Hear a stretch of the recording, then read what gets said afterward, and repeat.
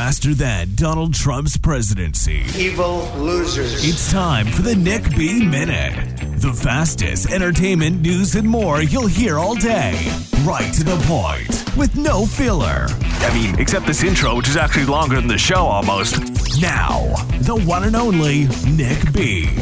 It hasn't been a good week for Hollywood, losing some great actors just days apart. We lost Gregory Itzin, who was in 24, NCIS, and one of my favorites, The Mentalist, where he played Lisbon's boss for the first couple of seasons, Virgil Manelli. He died on July 8th at the age of 74 from complications of an emergency surgery. Tony Sicaro of Sopranos fame died Friday, July 8th at the age of 79 due to dementia. He played Paulie on The Sopranos. We also lost an actor who portrayed two of my favorite characters in movie history. First, that of Sonny Corleone in The Godfather, and that of Walter in Elf. James Caan died at the age of 82 Wednesday, July 6th, 2022. On Tuesday, July 5th, we lost Lenny Von Dolan of Twin Peaks TV show fame. A cause of death was not released. He was only 63. Every one of these actors contributed to great work in film and television. I know they lived somewhat long lives, but they will be missed.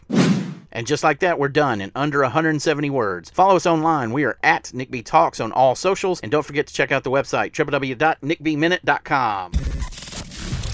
The proceeding was produced by Look Butterflies Entertainment. All rights reserved. Unauthorized reproduction or rebroadcast in whole or in part without the express written consent of Look Butterflies Entertainment is strictly prohibited. Check our website for shows, ways to listen, and all of our social media links. To learn more, visit www.nickbnation.com. Thanks for listening, and we'll see you next time.